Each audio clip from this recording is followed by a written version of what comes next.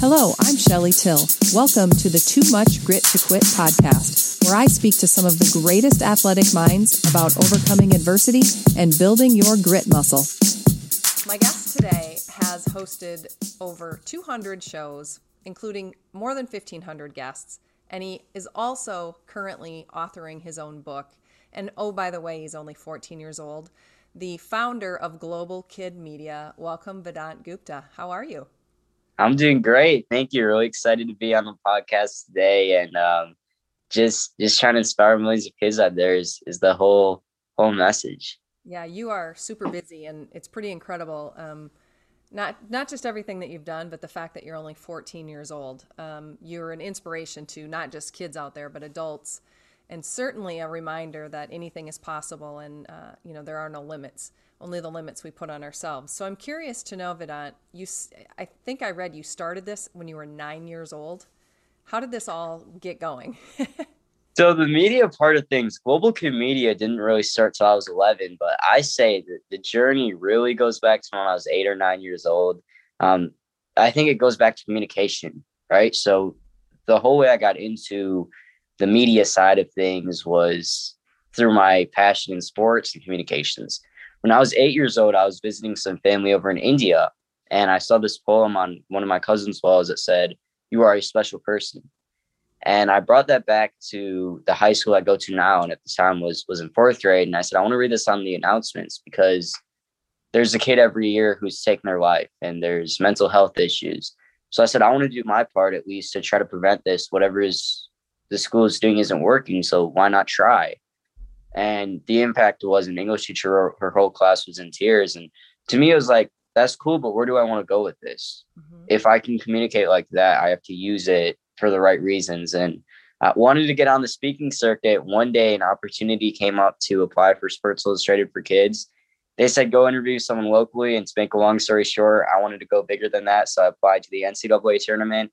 Somebody gave me credentials. I did 100 interviews and built relationships with Coach Izzo, Coach Boeheim, and a bunch of people.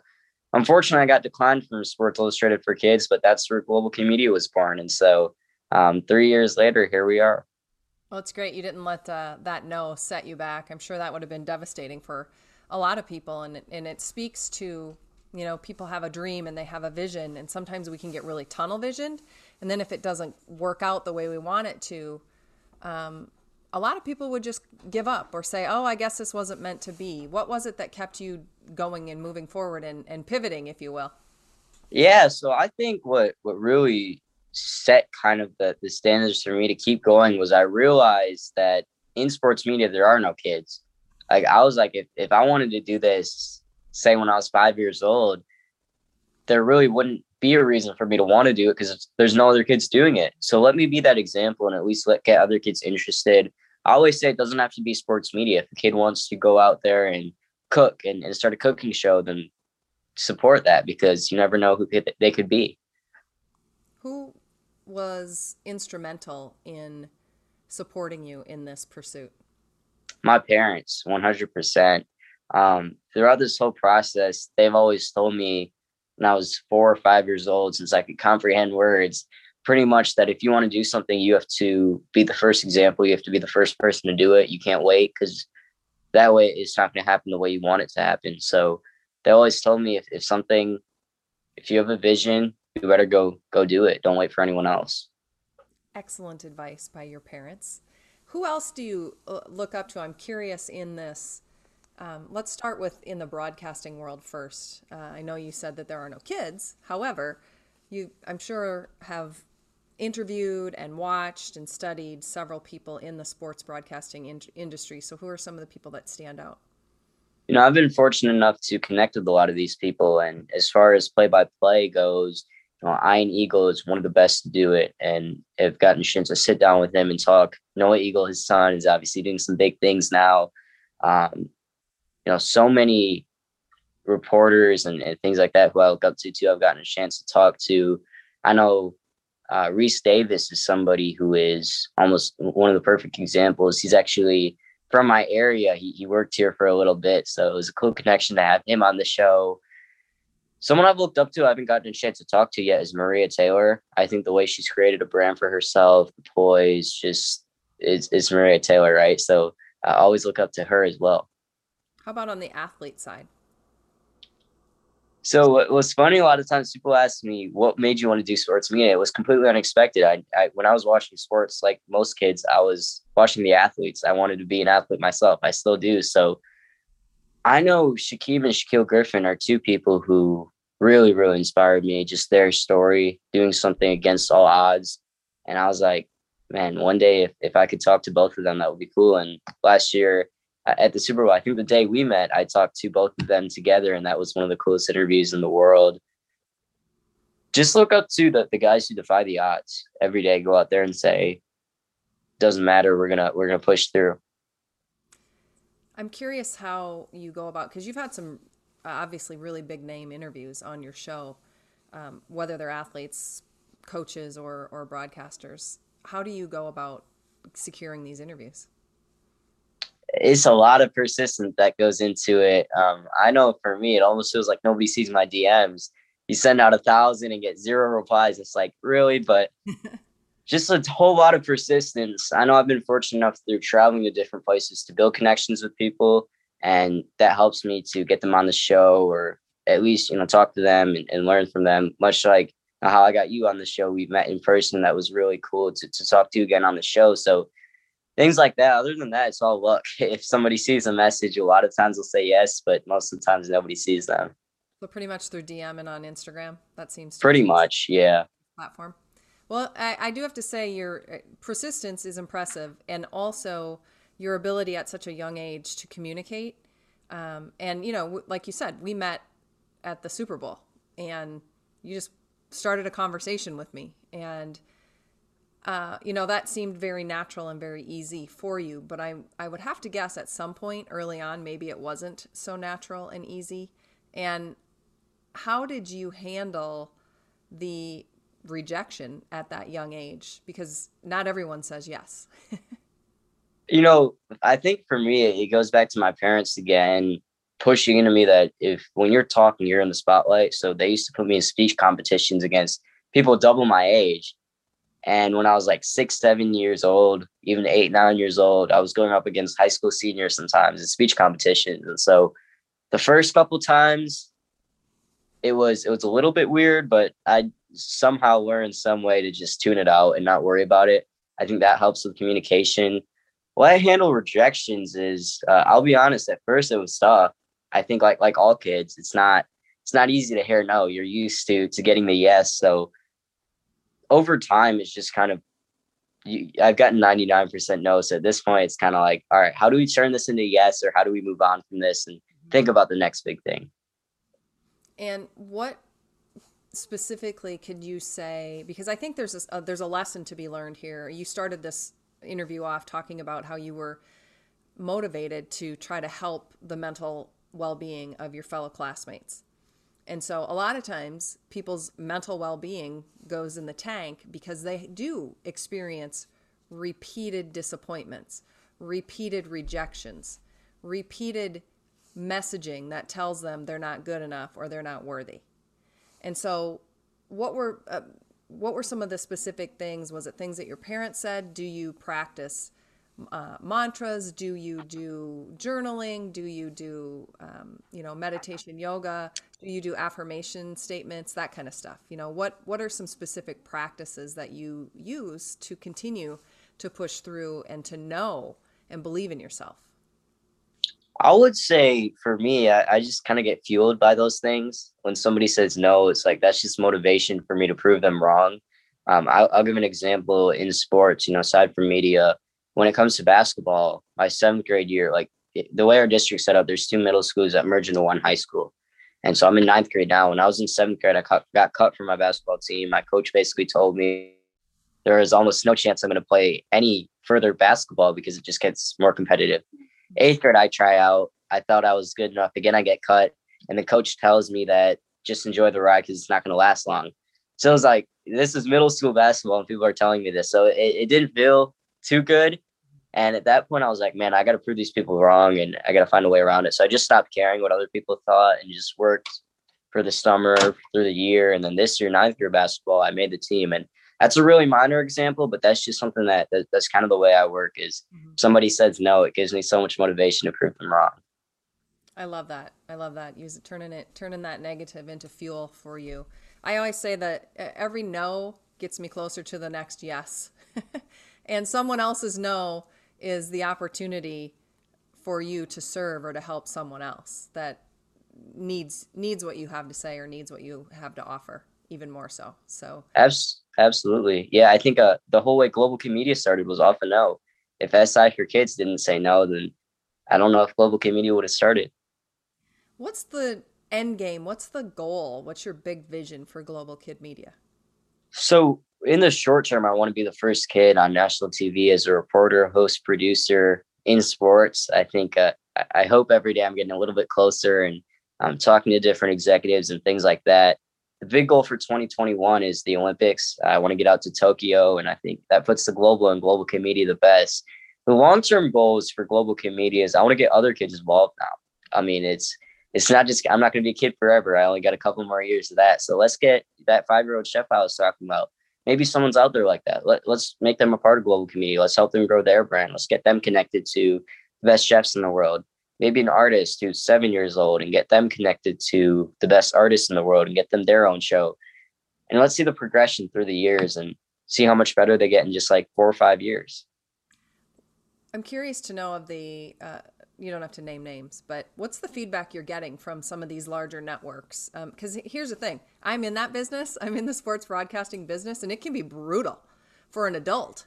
And yeah. I can't imagine someone, your age trying to break into it. And they're like, who are you talking about? You're 14 years old.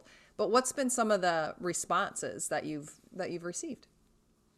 So, yeah, I won't name any particular networks. Some will hang up the phone on me before I even start talking. And then others will say, let's talk, let's have a meeting and go out to New York and meet with some people and actually talk about opportunities. And so this Nickelodeon game that happened that I thought went phenomenal, I was trying to be a part of that. And so one network was saying, we'll try to get you on, but then Nickelodeon wanted to use their own talent. That's another struggle. There is a lot of these kid broadcasted things. They want to use their own talent.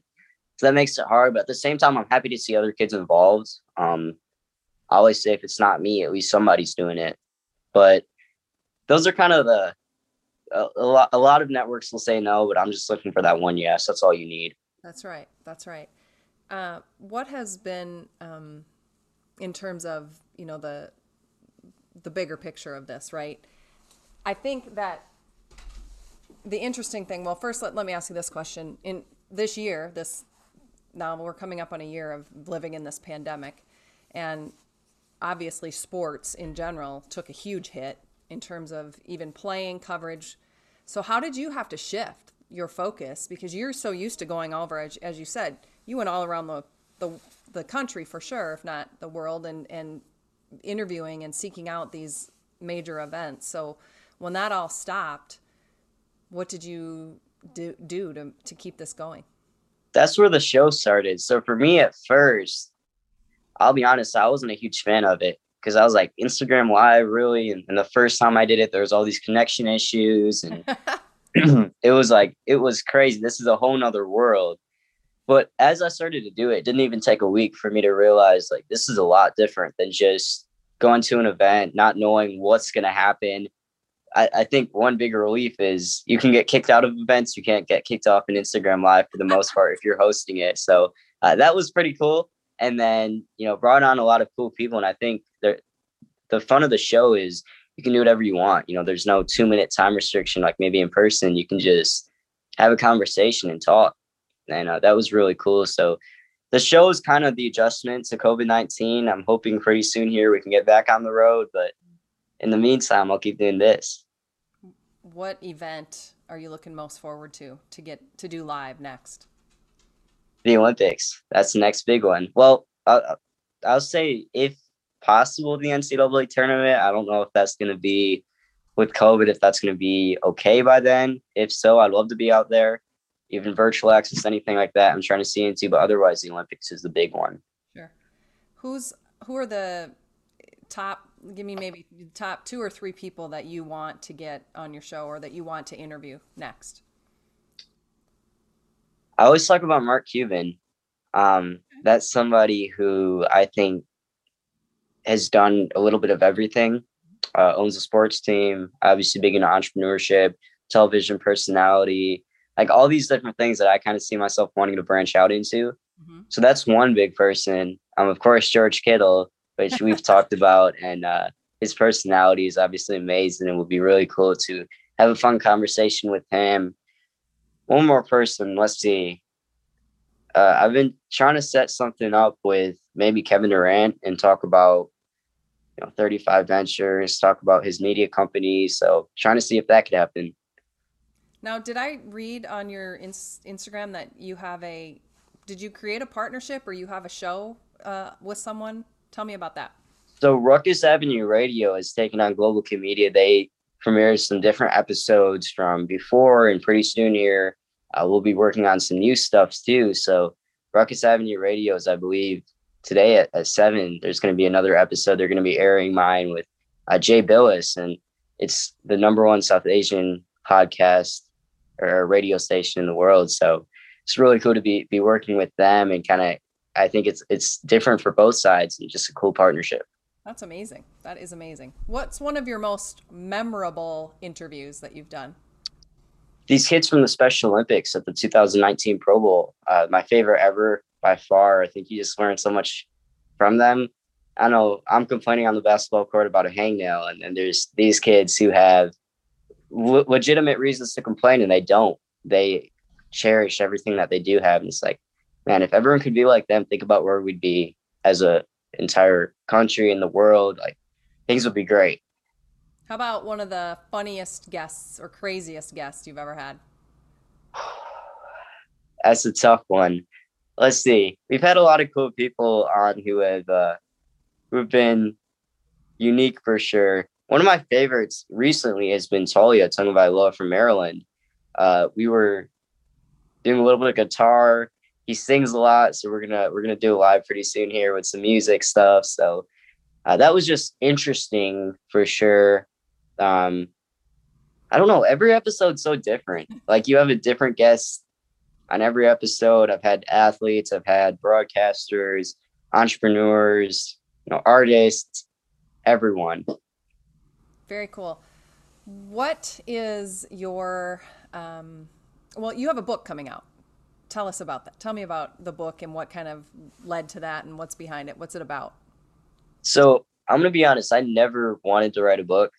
It was always like, yeah, sure. This book thing. Yeah, that'll totally happen. I didn't want to do it. I hated the thought of writing and writing and writing. But in August, I was like, this COVID thing's come up and I've been talking about it. Now people are calling me out for it. So I better start something. And so I found a mentor, Janine Hernandez, in the Book Publishing Academy. And so we started working together. And this is honestly one of the coolest things ever, is writing a book and getting to talk about my story. Some of the behind the scenes things, the numbers sound cool always, the 1,500 interviews, the 200 hosted shows, 25 partnerships. But some of those stories behind the scenes are what really stick out. And I wouldn't trade those for the world. You can take away the numbers, but you can't take away those experiences.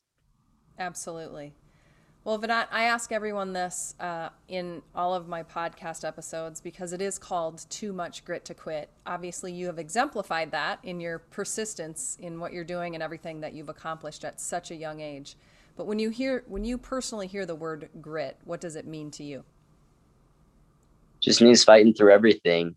All the no's, all the doubters, all the naysayers, find a way around it, prove them wrong, show them what real grit is, show them what real power is, and just don't let them get to you at the end of the day, whether that's physically, but more importantly, mentally. Mm-hmm. Don't let anyone own yourself. You own you. Who exemplifies grit to you? I would say, I'll go back to, again, my parents, seeing them, the way that they raised me and my sister, that anything we want to do, we have to go out there and do it. Whether that was my dad training me to run 10 miles at 9 years old. Like, that was something that was, at the end of the day, a really cool process, and just taught me the discipline. what is your, when this is over, because you're not going to be 14 for long. You're getting older. You're into high school. I know you're extremely intelligent. So what's the end game for you? Like, what is your long-term vision? What do you want to do after high school and in college?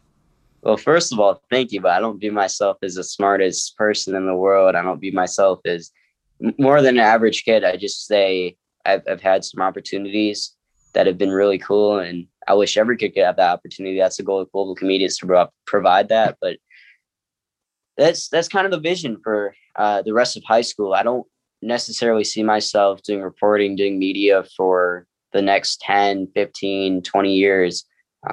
After this year, I'd like to branch off to the business side of things.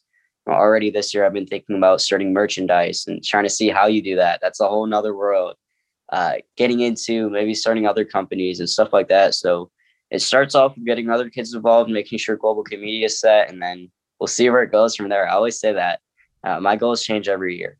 You're going to be like the next Mark Cuban, just building your own empire. That's the goal. People. Absolutely not. No, I still view myself as the same that I was like 3 years old. It never changes.